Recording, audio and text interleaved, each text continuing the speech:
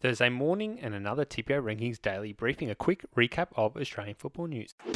TPO Rankings. The Matildas have added 15-year-old Mary Fowler to their squad, who coach Alan Stanic rates as the most talented prospect he's seen in women's football. Fresh from scoring 10 goals in 6 games for the young Matildas at the AFF Women's Championship, striker Mary Fowler will join the Australian setup in America ahead of their friendly clashes with Brazil, the US and Japan. The Cairns product has emerged from almost total obscurity to thrust herself into potential Women's World Cup calculations with a year to go until the showpiece tournament in France. She's currently not signed with any W League club, but rather plays for Bankstown City in the New South Wales Women's NPL. And a week after welcoming English defender Stephen Taylor to the A-League, Rudan has signed former Poland youth team goalkeeper Philippe Curto from Dutch club Roda JC. The 27-year-old has been hailed as potentially one of the best goalkeepers in the league by Rudan, who has kept an eye on his career in Europe. Will the Phoenix be a top 6 club this coming season? We'd love to hear your thoughts over on our Facebook post regarding the signing of the Knicks' new keeper. That's it for today. We'll catch you tomorrow.